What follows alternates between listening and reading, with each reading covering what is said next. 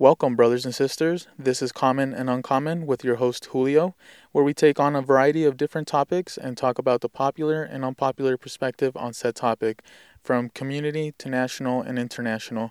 Our goal is not to push one or the other perspective, but to explore both points of view and just engage in fun but thought provoking conversations.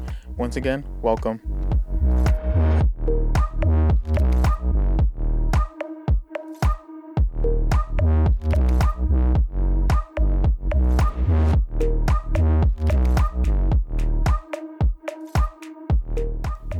Hey guys, welcome back to another episode of Common and Uncommon. Today we'll be talking about compound exercises versus isolation exercises and which one is more beneficial to the goals that you want to attain. But before I do get started, I just want to say if I sound a little energetic or a little off than usual, it is because I just got done doing a full body workout, and I did I took a little bit of pre-workout more than recommended. I know, dumb of me, but I was just I needed the extra lift. So I'm pretty energetic right now, to say the least. But anyways, let's get into it, fam. So compound and isolation exercises are both great. I do a mix of both, but I do tend to stress my compound lifts into my workouts more than the isolation ones. They, like I said, they both have beneficial outcomes, but I see them both as tools. And depending on what you need or want, you'll have to choose one or the other. Or honestly, you could do like a mix of both, as I am right now. But to go more into detail, I'm a firm believer that for overall strength, compound exercises are a must. Like they'll for overall strength, they're really good.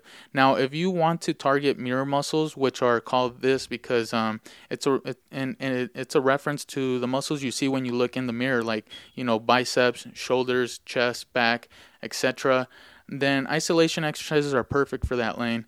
Before I ever did a bulk, I used to do nothing but isolation type of exercises, also known as like single muscle joint movements. And this was because I wanted bigger arms, bigger shoulders, bigger chest, and more defining abs. So as many newbies in the gym, I did a lot of dumbbell curls, dumbbell overhead presses, lateral shoulder raises, single dumbbell rows, dumbbell bench press, sit-ups, skull crushers, and very small, almost to like no compound exercises.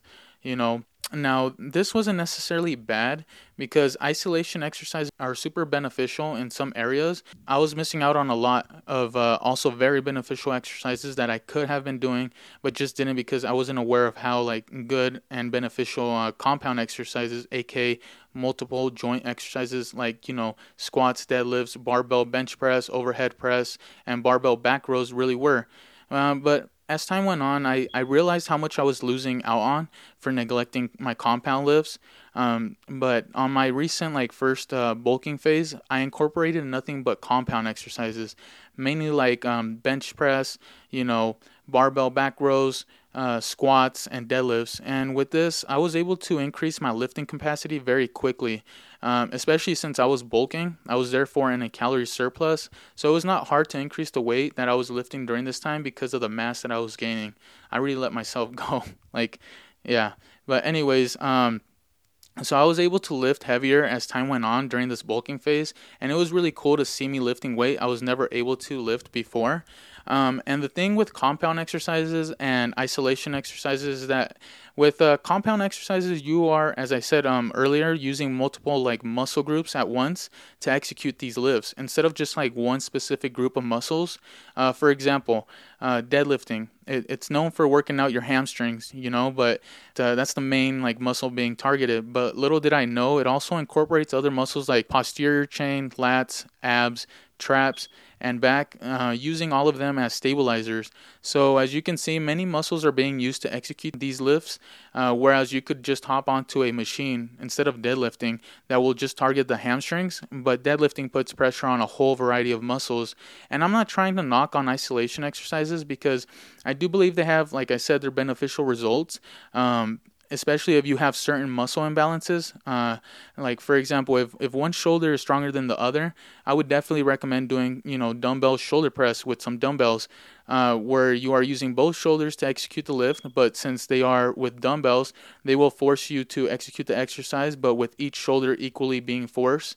Balancing out any imbalances you might have. Whereas with a barbell, sure, you are stressing both shoulders, but one shoulder could be stronger or doing the most to execute the exercise. But right now, currently, and I'll switch my routine from time to time, depending on what my goal might be at the moment. But for right now, I've been starting my workouts with compound lifts, and this is because they are really high demanding and taxing on the body's energy. And then afterwards, I'll do some isolation exercises to like really stress certain specific muscles, so it can cause further like hypertrophy. I think I'm saying that wrong. I'm sorry. So it's not like I choose one or the other, but it's more of what I said earlier. They are both tools to be used for certain goals. And as far as time in the gym, honestly, isolation exercises, they do tend to be more time consuming, and this is because you are hitting one muscle at a time. So you're doing like more reps and more sets, whereas with compound, you are putting stress on more overall muscles in a shorter period of time. And then there is the strength you build with compound lifts. I've built a lot of strength with just doing compound exercises, and this strength always transitions over to my other lifts. Building strength, honestly, I'm going to do a little analogy here. Building strength is like building the foundation of a house. You have to build a strong, sturdy foundation first before you build the smaller areas of a house, like the roof, windows, doors, and, some walls. But without a sturdy, like strong foundation, you can't build a stable, proper house. Honestly, that shit is a death trap. So, yeah. I'm being a little dramatic with the analogy here, but you get the point. It's not very common to see people with like some bigger body parts than others. It's rare to see people with like a bigger upper body and smaller lower body, or vice versa, a smaller upper body and a smaller lower body. Unless it comes to genes, but if you're working out, yeah, it's kind of rare. And I'm referring to like muscle, not body fat. Okay, so yeah. But for example, when you see people with like big traps, shoulders, chest, and big biceps, 9 times out of 10, they will have built up their lower body muscles as well, and most likely they have dedicated a lot of time on their compound lifts. I highly recommend doing both isolation and compound, but do try to pay attention to your progression in compound, and I guarantee you that you will see strength improvement in your isolation exercises too.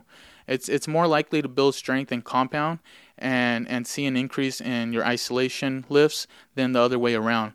Also, keep in mind the goals you're going for. If you want strength and if you're in a calorie surplus, or you're doing a bulk, do more compound. If you are on a cutting phase, isolation is great for hypertrophy. They both cause they both cause hypertrophy, but due to not going so heavy as you would on compound, isolation exercises will be more reps and sets in total. And like I said, I'm doing a mix of both right now on my current cutting phase, but the only difference is I'm lowering the weight and doing higher reps for a couple of weeks. And then what I'll do is I'll increase the weight and lower the reps for another couple of weeks to build strength.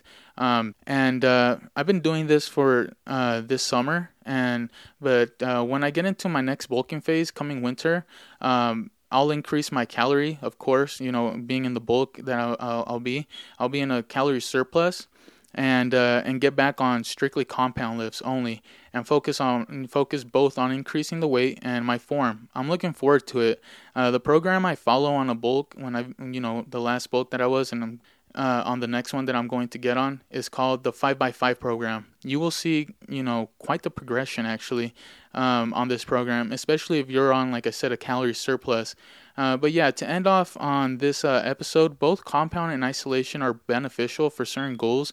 Only difference is compound is optimal for causing the most stress on multiple muscles at the same time and overall strength. And isolation is better for like muscle imbalances, targeting specific muscles without others intervening. So yeah, both tools to be used in any way you need them to get the results each person is looking for. Just don't do what I did when I started lifting, and that was just like focusing on isolation, single joint movements. Incorporate and put a little more focus on your compounds, and you'll see a difference in gains. Trust me. Thanks for tuning in, my friends. I appreciate it. I hope this helped out a little bit. And as always, if any questions or comments, post them down below or shoot me a message and I'll try my best to respond. It's all love, fam. I'll see you guys in the next episode. Take care and keep on getting those knowledgeable and physical gains. Go beast mode, fam. Peace.